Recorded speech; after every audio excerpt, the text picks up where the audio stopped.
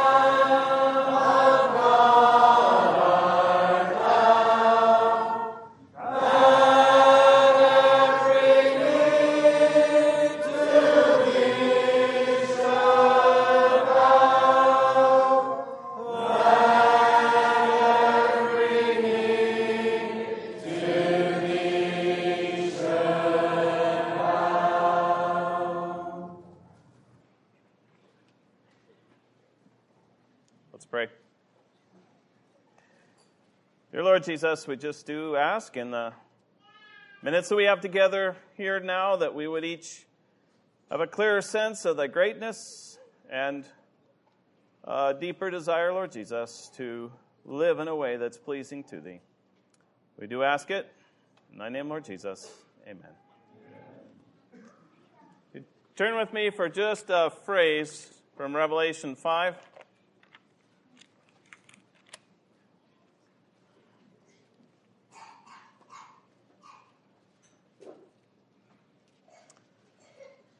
Revelation chapter 5, just a phrase from toward the beginning of verse 12. Worthy is the Lamb that was slain. I don't mean to mislead you by the opening hymn and the opening verse. I want to explain why we sang that hymn for a moment and why this phrase from the verse. When I woke up this morning, it's been bothering me the last few days that there was something missing from the message I believe the Lord's put on my heart. And the first thought I had this morning when my alarm went off was this phrase from this verse, worthy is the Lamb that was slain. I think that's the missing piece of context for the message that the Lord's laid on my heart this evening to share with each one of you. And it's a word of warning and a word of warming. The word of warning comes first, and I felt that particular verse sets the proper context for a word of warning that is necessary for my own soul and I believe necessary for various ones here. I have no idea who. The examples I wish to give this evening are personal ones. But the word of warning, I believe, is one for perhaps many that are here. But we won't end on that note. There's a word of warming as well, the proper attitude. So would you turn with me to the message that's on my heart in Judges chapter 8. At least we'll begin there with just 2 verses. Judges chapter 8 and verse 22. This is after Gideon's wonderful victory over Midian. The Lord had worked in Gideon's heart. He raised him up as a deliverer for his people. He'd worked. He brought out his faith. He'd acted in faith in the power of God. There'd been a wonderful deliverance for Israel. And this follows on. Verse 22 of chapter 8 of Judges. Then the men of Israel said unto Gideon, Rule thou over us, both thou and thy son's son also, for thou hast delivered us from the hand of Midian. And Gideon said unto them, I will not rule over you, neither shall my son rule over you. The Lord shall rule over you. Wonderful statement, isn't it? The Lord shall rule over you. Beautiful expression. And the message on my heart is there's nothing wrong with that expression. It's a good one. The Lord shall rule over you. In fact, got a little stain when I was working with it. Most of you won't be able to read it, but somebody in the front row, read that for us. Okay. The Lord shall rule. Beautiful statement. And I put a nice perfume in here. I'd like somebody who considers themselves an expert on that to identify it for us. The Lord shall rule. Anybody here with a decent nose in one of the front couple rows that wants to take a guess? What kind of perfume we've got in here? Okay, Savannah, see if you can tell us. Garlic? You got it. It's garlic. Nothing wrong with the words. There's a problem with the contents. And that's my burden. There's nothing wrong with the words that Gideon had. There was a problem with the content for a period of time in his life. Look down to one verse, just a little bit further down, and it says in verse 31, maybe I'll read from 29 for the context. And Jerubbaal, the son of Joash, that's Gideon, went and dwelt in his own house, and Gideon had 70 sons of his body begotten, for he had many wives. And his concubine that was in Shechem, she also bare him a son, whose name he called Abimelech. Who can tell me what Abimelech means? My father is king. Abimelech, my father is king. But he said, I'm not your king. My son's not your king. My son's son's not your king. But he names this of one of his sons, my father is king. I'd like to suggest, and at least use it in the application this evening, as a representation of a spirit or an attitude that we can have that will affect our personal life, our family life, and the assembly life. And whatever sphere we act in this spirit, it's going to come out as an odor in our life, and it's not a pretty one. My father is king. The words written on the cover, the Lord shall rule. The words hidden in the heart, my father is king. You know, in Ephesians chapter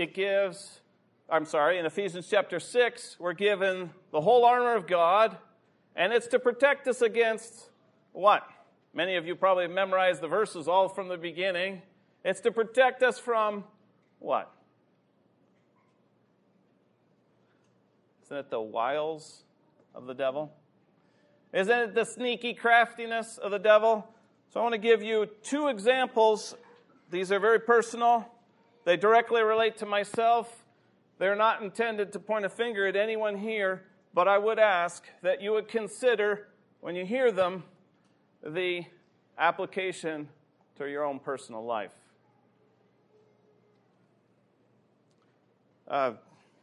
Some of you have heard this first example earlier. But when I was in college, I had a set of things I thought, and started into training in physics. And then somewhere in my first year, decided the Lord wanted me to become a physics teacher. And one of the reasons for becoming a teacher, as I told the Lord, was that it was a portable skill.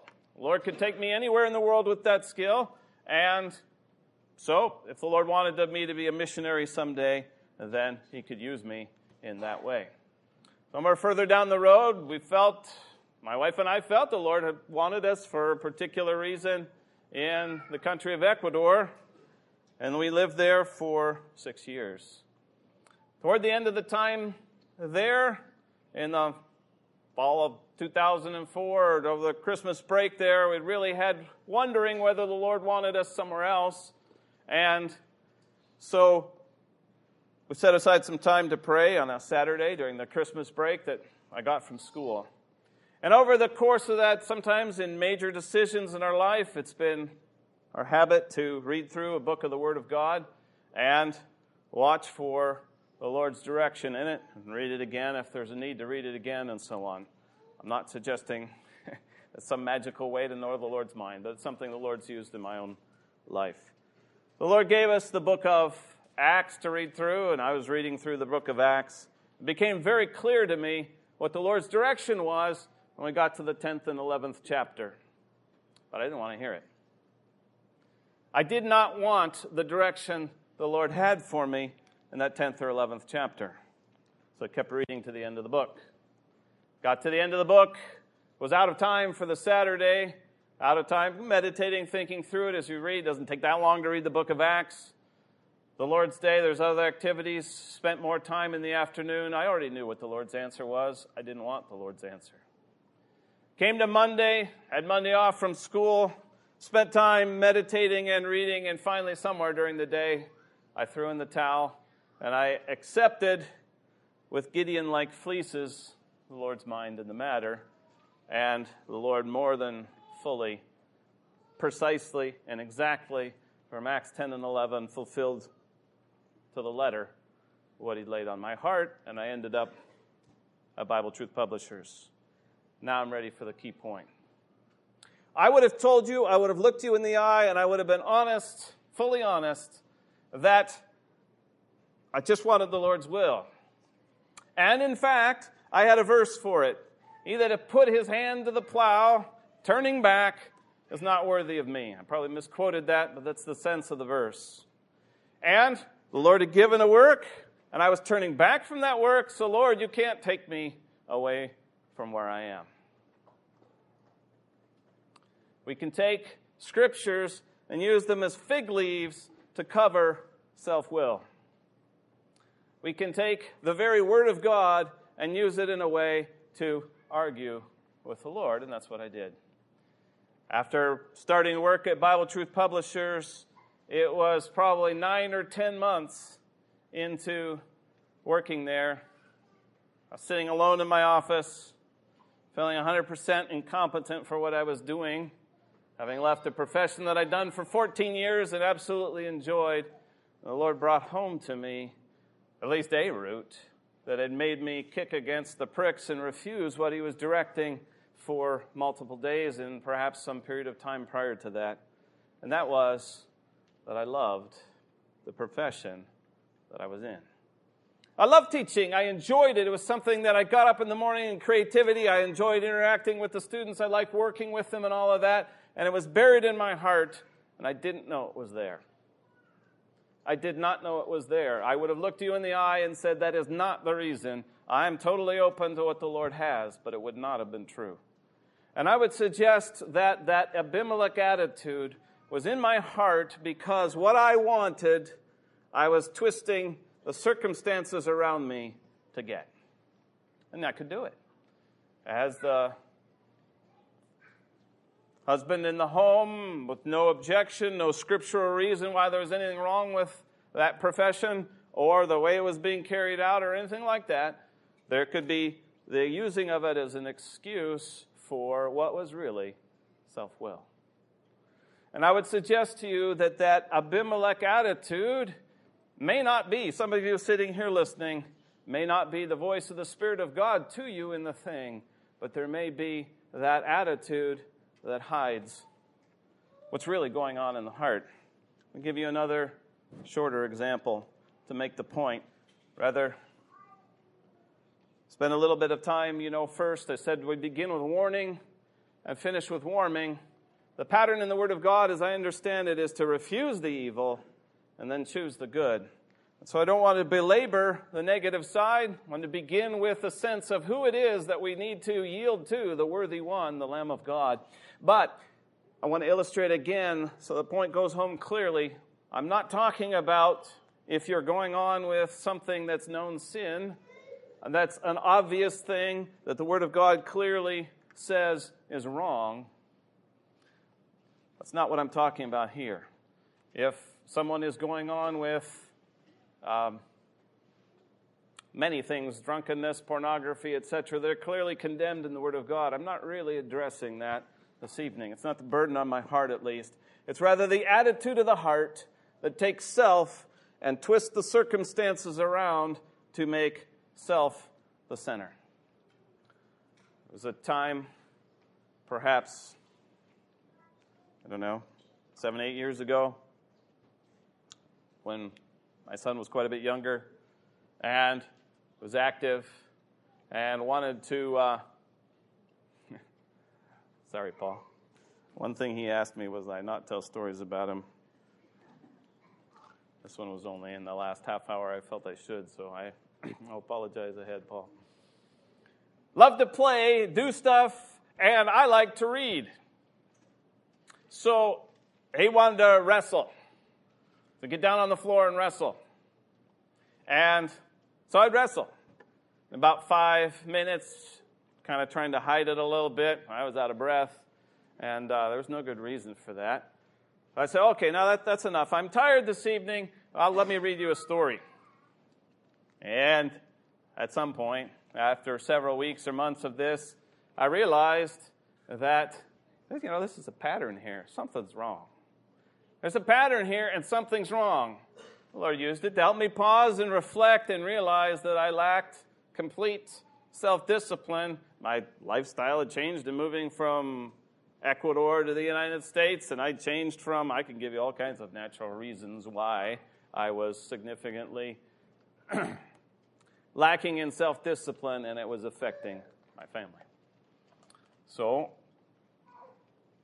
there was need for repentance again, and moving forward, better self-discipline so that I could wrestle with Paul. Now, he wouldn't ask me to do that. The point I want to make is this. It's really easy to have an outside that says the right thing, that's perfectly legitimate, and have an inside that has an attitude that's wrong, that's cover for self-will. And if you're a father in the home, it's going to affect your wife and your children.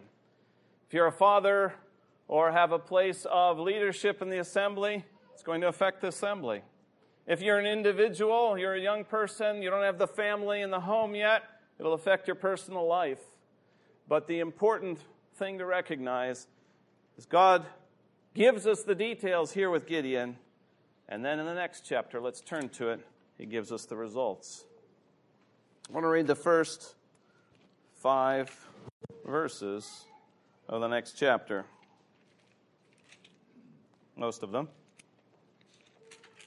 Verse 1, And Abimelech the son of Jerubbaal went to Shechem unto his mother's brethren, and communed with them, and with all the family of the house of his mother's father, saying, Speak, I pray you, in the ears of all the men of Shechem, whether it is better for you, either that all the sons of Jerubbaal, which are 70 persons, reign over you, or that one reign over you. Remember also that I am your bone and your flesh.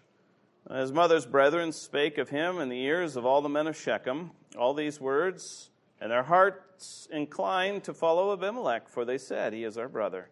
They gave him 70 pieces of silver out of the house of Baal-berith, wherewith Abimelech hired vain and light persons which followed him. And he went unto his father's house at Ophrah, and slew his brethren, the sons of Jerubbaal, being 70 persons upon one stone. Let's stop there. What was his appeal to the men of Shechem? This is Abimelech, that at least in figure or in application I would like to apply, my father is king, as an attitude that Gideon had in his life at the time when Abimelech was born, and apparently through some period of time. And it affected this child. And he brings an attitude with him in verse 2. And it says, Whether is better for you, either, and he goes on.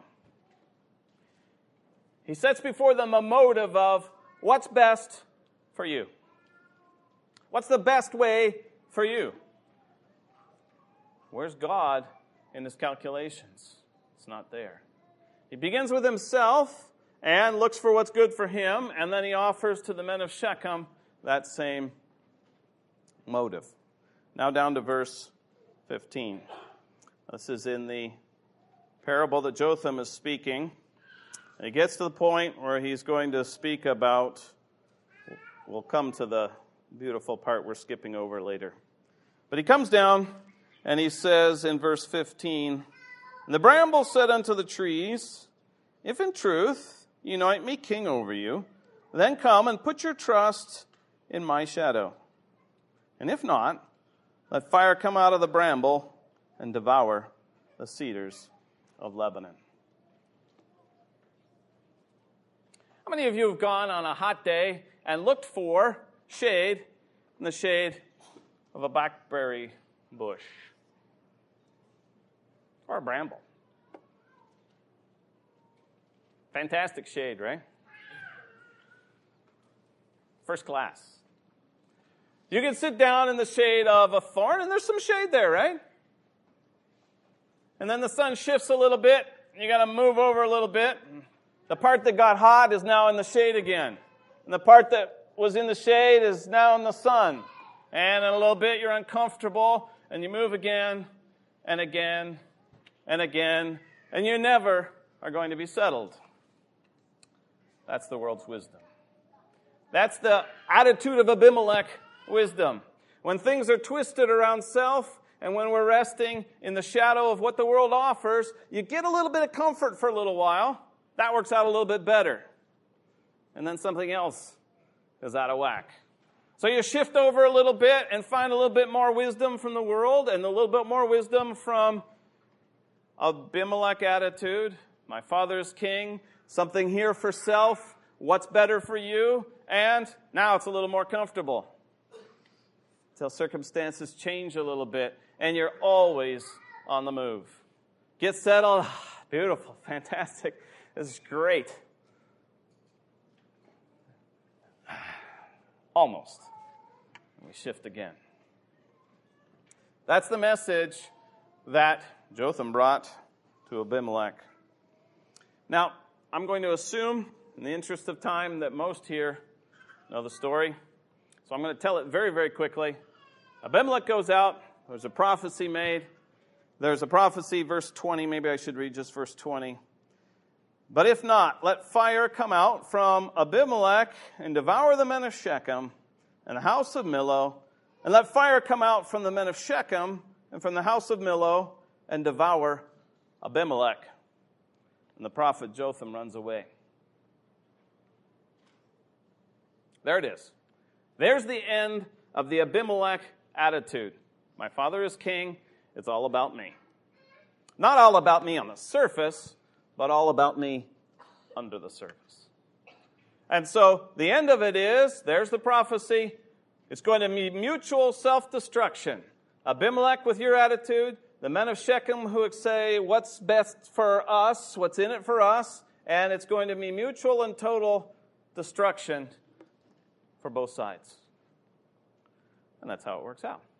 Go through the chapter, and there's an evil spirit that comes along, etc. We won't go through all of that. But I do want to note one thing before we turn to the positive side that's on my heart. And that's toward the bottom. And see if I can find the verse here toward the end of the chapter. Abimelech goes to Thebez. He's wreaking his vengeance on those that have turned on him. And it says, verse 51, Judges 9, verse 51. "But there was a strong tower within the city, and thither fled all the men and women, and all they of the city, and shut it to them, and gat them up to the top of the tower.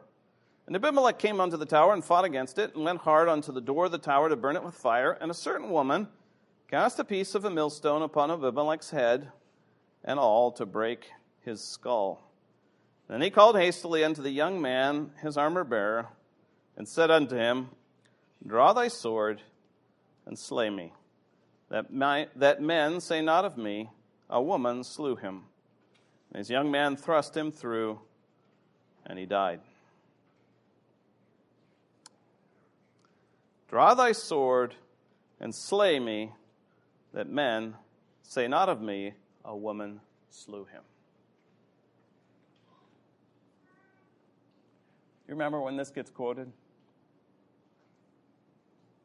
You remember when this incident happens one more time in the Word of God?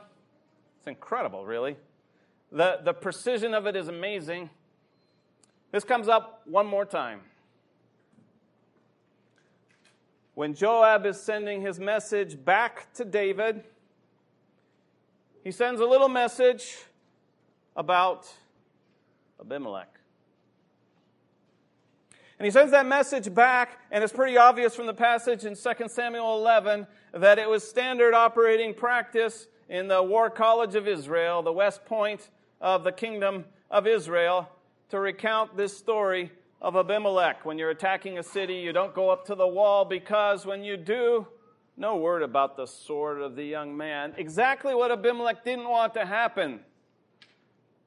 Remember that woman that dropped a piece of the millstone on Abimelech's head? Don't do it, because it'll happen to you. What does Abimelech get from his selfish attitude? Absolutely nothing. But there's more. More in the beauty of Scripture. You know, David, what was his sin that Nathan reproved him for? Did Nathan reprove him for adultery? Did Nathan reprove him for murder? No. He reproved him for an abuse of power. A lack of care for those little sheep that were in his care. You know where that spirit is? It's the attitude of Abimelech. You know what the Spirit of God brings to David, who had the history he could have turned to? He brings to him this story right here. That attitude that had been buried in his heart, and you can trace it out. It's not my purpose tonight to do it. You can go back and look. Trace the thread all the way back past 2 Samuel 11, past the end of the prior chapter, all the way back to when he became king at the beginning. And you'll see that there was that spirit of beginning to be a Canaanite king that twisted stuff around what he wanted, and not what the sheep that were under his care, what God wanted them to have. If you have the care of a home, if you have care in the assembly, if you have care for friends that you have a spiritual understanding and care for, it has to be carried out in the spirit, not of Abimelech, but of the other son of Gideon. I skipped the good part. I wanted to come to that last. I wanted to put the warning behind us. But if there's something the Lord lays on your conscience, then the warning can stay there. But I want to move to the positive side of the message. I skipped. There were 70 sons of Gideon, but 2 are named. We spent the first half of the meeting tonight on Abimelech. My father is king. Who's the other son? I skipped him. It's Jotham. And what does Jotham mean? What does Jotham mean? The Lord is perfect. The Lord is perfect. And I'd like to spend the rest of our time together on that attitude. But before we step into it, if your conscience is convicted about something, or if you look back across your life, I want you to notice one more thing before we step into the Jotham side of what the Lord's laid on my heart this evening. Jotham, the Lord is perfect, comes where? In the 70-person birth order. 71, if you want to count Abimelech, I don't think he's in the list of the 70. Where does Jotham come in that birth order?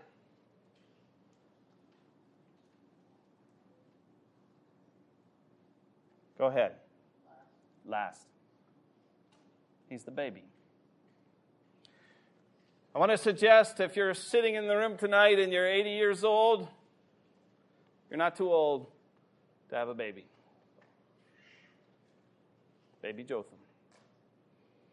The attitude every single day that's left to you in your life, and every single day that's left to me in my life, that what the Lord does in my life, in the little things, the traffic lights, the spilled milk, the tear in the pair of pants, on up to the big things, the serious health crises crises, the difficult personal relationships, the problems that are in the assembly, even from the smallest to the greatest. The Lord works in each one of our hearts, that spirit of Jotham. The Lord is perfect. What He is doing is going to work for good. There will be no change in the doctrine, but I've got another envelope here. Still says the Lord shall rule, the exact same words. Would you help me again, Savannah? Lavender? Could be. I asked my wife for a cheap perfume that she didn't care about. So this name of this brand is cheap perfume that she didn't care about. What matters is that it's perfume. It's got a nice smell. Pleasant anyway. Maybe it's not your favorite. It's not garlic. Same doctrine. Same words. Totally different attitude on the inside. Set the context for Jotham. I want you to turn back with me to Deuteronomy chapter 11. When I make an application, it's all an app. The whole evening is an application. It's what the Lord laid on my heart. But in Deuteronomy chapter 11 and verse 10, I'm going to read from verse 10 to 14. Watch carefully what the Lord is setting His people up for when they enter the land. For the land whither thou goest in to possess it is not as the land of Egypt, from whence ye came out, where thou sowest thy seed and wateredst it with thy foot, as the garden of herbs. I'm going to pause right there. How many of you have seen a picture of agriculture in Egypt? Unfortunately, there he is. I was hoping you'd be here yet. Where's the water come from, Jim? The Nile. They get their lovely crops not from the rain from heaven, but from irrigation from the Nile. Now I understand, and I looked up different things on this particular waterest it with thy foot, and there's all kinds of different pictures you'll find if you go looking for how they do their irrigation. But one of them, I believe, applies to this verse. And that is, there was a kind of Egyptian stairmaster, and it was attached to a water wheel. And you get on your Egyptian stairmaster, and you do your thing, and the water wheel works, and it diverts the water from the Nile into the irrigation channel. The key part here is that it required effort to keep the thing going. It required human effort to bring the water, to bring the crop. And that's what they're leaving. They're leaving a place where their human effort was going to bring them into a place of fruitfulness. And here's where the Lord's bringing them. Verse 11, but the land whither ye go to possess it is a land of hills and valleys, and drinketh water of the rain of heaven. Now who are you dependent on? You children of Israel that are about to leave your land, who are you dependent on now? Is it that good, hard effort to bring blessing to my family? And the next morning on the Stairmaster again to get a little bit more water because it's going to run out if I don't? No. This land drinks water from the rain of heaven. You're going to have to depend on me for the blessing, and I'm going to bring it. Now, I'm making the application here to us as believers, so I'm going to leave out the last little part of this section because they were under a responsibility to get that blessing. Verse 12, a land which the Lord thy God careth for, the eyes of the Lord thy God are always upon it, from the beginning of the year even unto the end of the year. The Lord is perfect. Who's got his eyes on your family? Who's got his eyes on your assembly? Who's got his eyes on your personal life?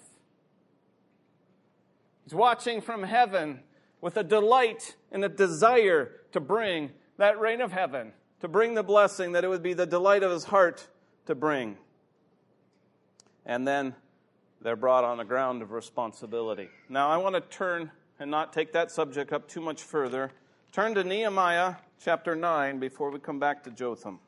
We'll get back to them in Judges 9, but I want to read one verse from Nehemiah 9 first.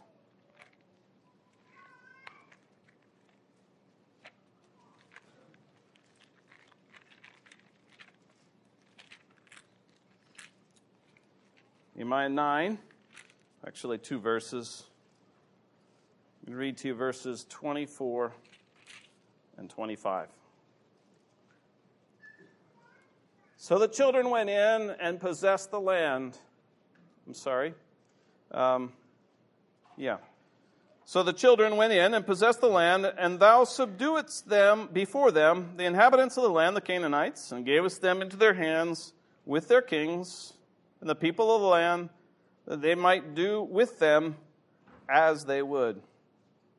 And they took. Now there are 7 things here, but I want you to watch 3 of them in particular. There's 7 things, though, and there's some fascinating details in the other 4 that we're not going to cover. So if you want to go back on your own, you can really enjoy some of the other details. But here they are. Strong cities, and a fat land, and possessed houses full of all goods, wells digged, vineyards, now watch these 3, vineyards, and olive yards, and fruit trees in abundance. The Lord brings them in.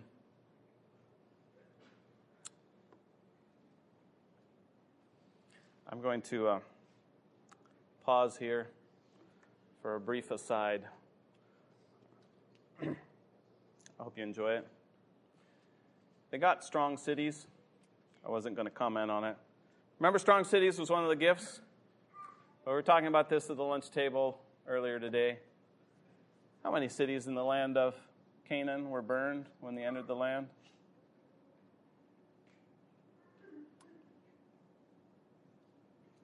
Can you name any? Name one? Jericho was burned, right? That little insignificant nothing, Ai, was burned. There's only one more, Hatzor. When the Lord brought them into the land, He brought them in a way that never happened before that in history. Hasn't happened since. And it's an excuse that archaeologists will use today to say, oh, we don't believe that there was some Canaanite invasion. There was kind of a Canaanite infusion. Because in the burn layers, well, there's a burn layer in Jericho at about the right spot. There's a burn layer in Hatzor at about the right spot, and we can't find Ai, but other than that, there are no burned cities in the land of Israel. And they took strong cities. Lord had everything ready for them ahead of time. It was all ready. Move in and enjoy my goodness, and I'll keep it going with the rain from heaven. And you know, I'd like to apply that to each one of us. In Christianity, leaving out, since we're making the application here, that part in Deuteronomy that carried their own responsibility, and taking it over and applying it to us as believers. The home that's given to you by God. It's move-in ready, isn't it? Doesn't need any sprucing up and fixing. It's ready to go. Everything has been provided. But I just wanted you to notice now we're going to turn back to Jotham and his prophecy. Those last 3 things that depended on the rain of heaven, what were they? They were the vineyards, the olive yards, and the fruit trees. Now let's go back to Judges 9.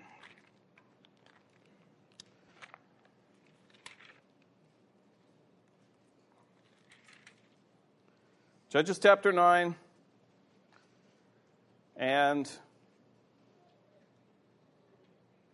verse 6. I'm sorry. I want to go forward. Verse 7. Jotham's the youngest son of Gideon, and we gave his names meaning the Lord is perfect. Verse 7. And when they told it to Jotham, that is the slaughter of all his brothers, he went and stood on the top of Mount Gerizim. Mount Gerizim is the mountain of blessing. It's where when they entered the land of Israel, they were to 6 tribes stand on that mountain and pronounce the blessing. And on the other mountain, Mount Ebal, there were 6 that were going to stand and pronounce cursing. Those 2 mountains look right down on Shechem, the home of Abimelech. Now there's one son left. Where is he going to stand? He's got a curse to pronounce. The last verse of the chapter calls it a curse. It was a curse. He's got one mountain to stand on. Where's he going to stand? Perhaps you feel kind of alone. Perhaps everything where you're from is totally messed up. Perhaps in your life it feels like it's a mess at the moment. Or in your assembly it feels like it's a mess at the moment. Where does he choose to stand? He stands on the mountain of blessing. And he calls out 3 figures that were God's blessing for them in the land. Let's look at them. They all relate to Israel. We won't take them up in that context. Verse 8. The trees went forth on a time to anoint a king over them, and they said unto the olive tree, Reign thou over us.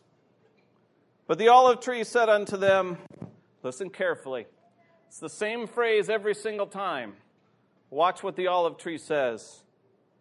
Should I leave? Should I leave my fatness, wherewith by me they honor God and man, and go to be promoted over the trees? The next one. And the tree said to the fig tree, Come thou and reign over us. And the fig tree said unto them, Should I forsake? It's the exact same word.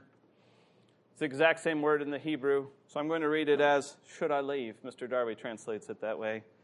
Should I leave my sweetness and my good fruit and go to be promoted over the trees? Then said the trees unto the vine, Come thou and reign over us. And the vine said unto them, Should I leave my wine, which cheereth God and man, and go to be promoted over the trees? I want to apply these 3 things. They're all figures of Israel. They're all used throughout the Word of God as figures of Israel. But I'd like to make the application here. The olive tree is where the olive oil comes from. And that oil is a clear picture throughout the Word of God. It's already been mentioned once in this time together. It's a figure of the Spirit of God. We're going to take up the olive tree and look at it briefly as God's provision for us in His Holy Spirit given to us. The second is the fig tree. They got fruit trees in abundance. This one is the specific fruit tree, the fig tree. And the fig tree, I'd like to apply as simply fruit for God, the fruit of the Spirit. The Spirit comes first, fruit for God and the fruit of the Spirit. And the third, in the vine, gives its meaning right there. It says, should I leave my wine, which cheereth God and man? I think it's a figure of joy. And so we've got the 3. The Spirit of God, fruit for God, and joy. Now let me suggest this to you. Applying it at the moment to families. If the attitude of the father and the mother in everything, in what's hidden, in the little things, and in the big things of life is, the Lord is perfect. His provision for this family is absolutely right. It's full and it's complete. So let's go to Him for that provision and our need. The child will have in their life clear evidence of the power of the Spirit of God, joy, and the character of Christ, the fruit that God would look for, the character of His Son. And if the child sees those 3 things and temptation comes, where are they going to stand? Are they going to stand on the mountain of cursing? Are they going to stand on the mountain of blessing and say, should I leave this provision that God's given to me? And if in your heart you're taken up with God's provision, the power of His Spirit to bring in what's needed in your life, the character of Christ that He wants to form in your heart, in the joy that He gives to you, if those things fill my heart and they flow out in my attitude, it may not be that there's anything on the outside, the doctrine that needs to change, but the child will say in our own heart, and it will be evident in our assembly, that the Lord is perfect. And the simple answer to the call to leave, to come and reign, to be the king, to have a place for self, the answer would be, how could I leave this? God's given me what's perfect. He's given me exactly what I need. How could I leave what He's given to me? Let's take them up briefly. I want to take two expressions that get used often, and I've almost exclusively heard them, at least in public meetings, applied to public meetings. But that's not their context, I don't believe, in the Word of God. They are for every single day of your life. You may never have spoken in a public meeting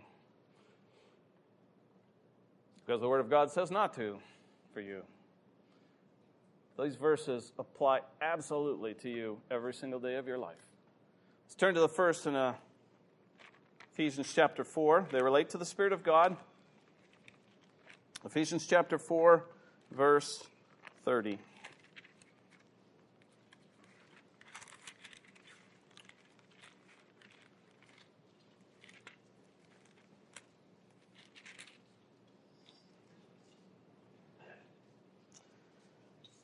And grieve not the Holy Spirit of God.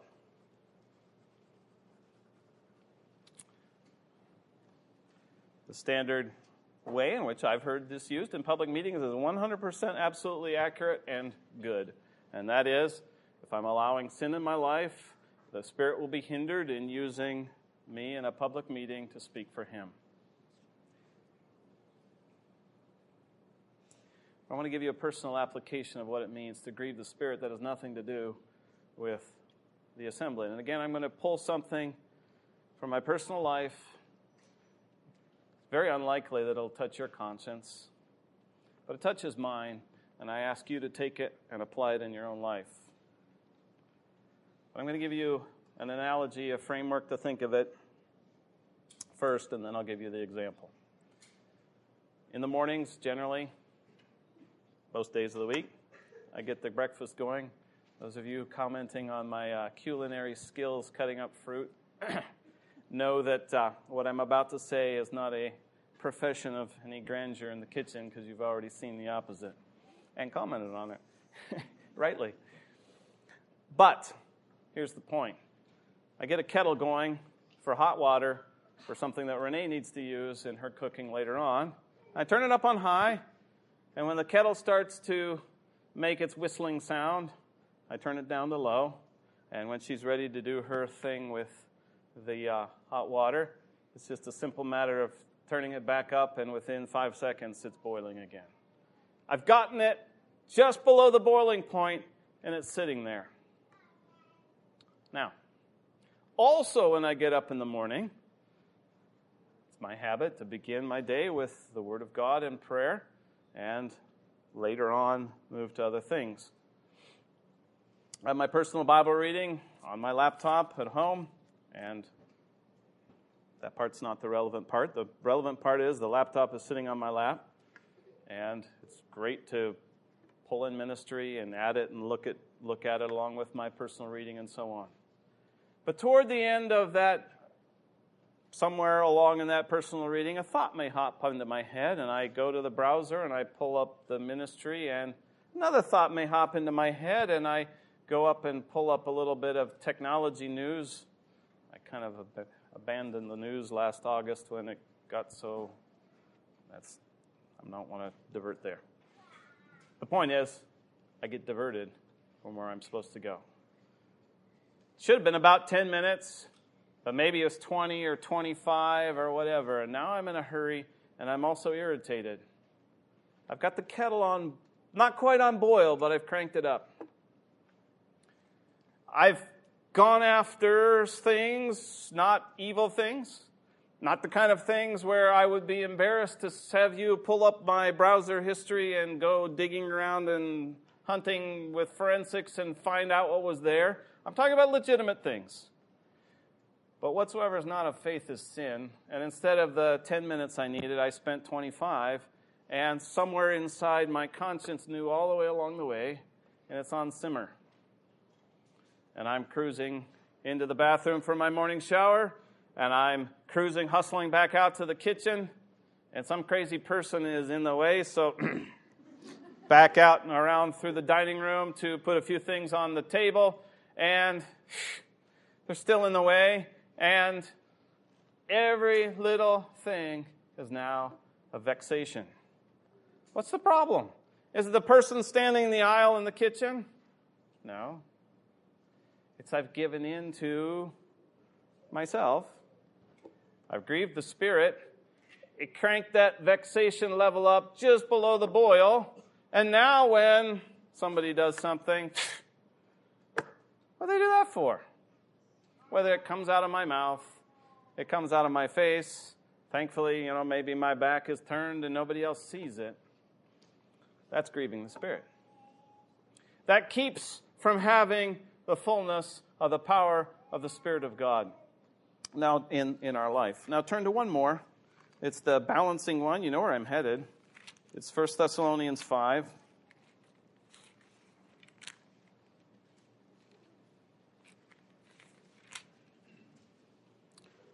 Look at the context again. This is general. This applies to every moment of every life, everyday life. I'm going to give you a figure before we read the verse in 1 Thessalonians 5. Some of you are already looking at it. When we were first married, and still to this day, almost every dinner time, there are candles on our table. Now they're the 4-cent tea light ones from IKEA. And they used to be these taper candles. That doesn't matter. I was fresh out of college in physics, and it's just fun to experiment with things. So dip my finger in the water glass and a little drop of water on the candle. You know what happens when you put just a little drop of water in the candle? Not much. But especially with those tea light ones, you put another little drop and another little drop and another little drop. You know what happens? It gets mixed in with that melted wax. It comes up that wick. And all of a sudden, there's no more fuel there, and it sputters out. Got that image in your mind? Now let's read these verses. 1 Thessalonians 5, verse 16. Rejoice evermore. Pray without ceasing. We heard this morning, don't give up on the matter we're praying about. In everything give thanks, for this is the will of God in Christ Jesus concerning you. Isn't that beautiful? The candle's flaming real nice. Burning brightly. Now the Lord wants you to, in His grace and in His love and in the power of His Spirit, speak to a straying brother or sister. That's painful. That's messy. And we begin to cherry pick verses to build a wall of defense for why we shouldn't do it. What are we doing? We're putting little drops of water there that quench the Spirit. That verse 19 says, quench not the Spirit. The Spirit's a massive, wonderful, fantastic subject. Let me give you 3 portions to look at, and I'm not going to turn to them. Those 3 things you can look at are, we've read one verse already here in the time together in Hebrews 10. The Spirit's wonderful in bringing an assurance of salvation, one of the beautiful things that God would bring. And assurance of salvation is a wonderful, broad topic. You can look into it. You can see that in Hebrews 10. We've got another one, and that's in 1 Corinthians 6 and in many other places where the Spirit of God is the power of holiness. And that, too, is going to bring wonderful fruit in our life. And the third beautiful one, we'll just read very briefly the verse. It's in Romans chapter 8.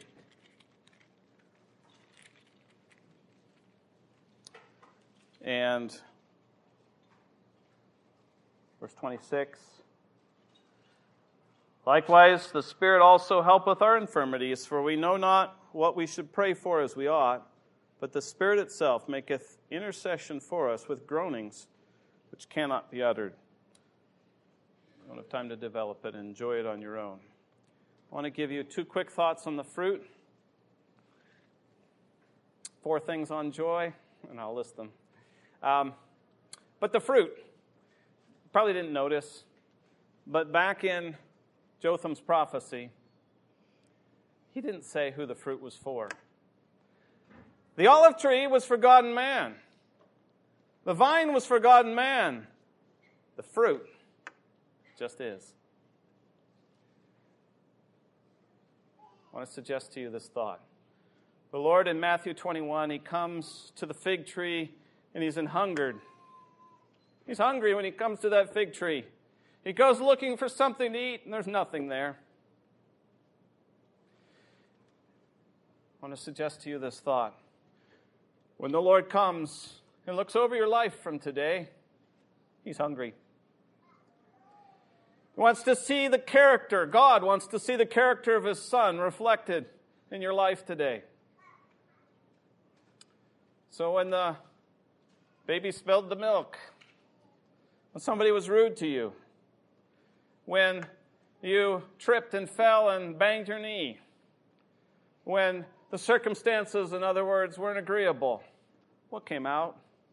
No one was there. Nobody else saw it. But if what came out was that fruit of the Spirit, was that patience, was that joy, was that spirit of love, then the Lord found fruit on your fig tree.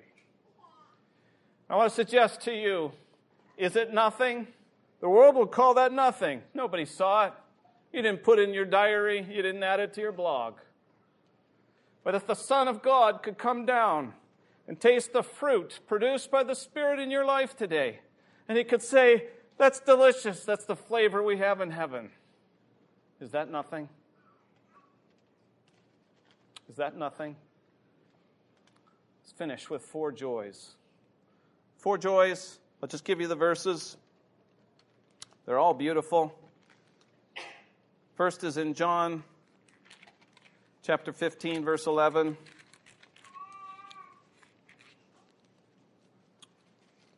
You have to meditate on them on your own.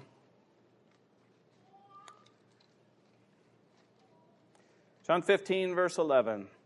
These things have I spoken unto you, that my joy might remain in you, and that your joy might be full. It's talking about obedience in verse 10. So there's the joy of obedience. There's the joy of obedience. I'm going to say this 4 times as I read the verses. That's all we have time for. God wants your joy to be full. He gives you right here to have your joy full. Obedience is one way to find joy. You can sit under the shadow of the bramble and look for joy, and you'll get patches of shade, but it'll never fill you. The fullness of joy is just that. It's the fullness of joy. Second one, in chapter 16 and verse 24. The Lord was leaving his disciples. He was going to go away. They couldn't come to him and ask for things. They couldn't come to him and ask for the money to pay the tribute tax or whatever it was. And so they come to him and they say, the Lord prepares them. Verse 24, hitherto have ye asked nothing in my name. Ask, and ye shall receive, that your joy may be full. Just say there's that privilege of prayer and access, and there's joy that's full there. The next chapter, chapter 17 and verse 13. And now come I to thee, and these things I speak in the world, that they might have my joy fulfilled in themselves. The context is the Lord is taking his own in their hearing, And He's setting them down in His place before the Father. He's going to go. He's going to leave them in His place of relationship to the Father. There's that joy in relationship. And He's setting them down in that place, and He's going to go away. And I have to say to you, and if I tried to meditate on these last four, it's like a circuit breaker. And mine trips at 50 amps or something. I can't get my heart around that spot. When you get your heart around that spot, maybe you've got a bigger circuit breaker. But I can't. You've been set down in perfect relationship with the Father in Christ's place here on earth. The last one, 1 John 1, verse 4. This is another one. My circuit breaker is not big enough for it. I hope yours is. After presenting, I'll read verse 3 and 4. Blessed is he that readeth.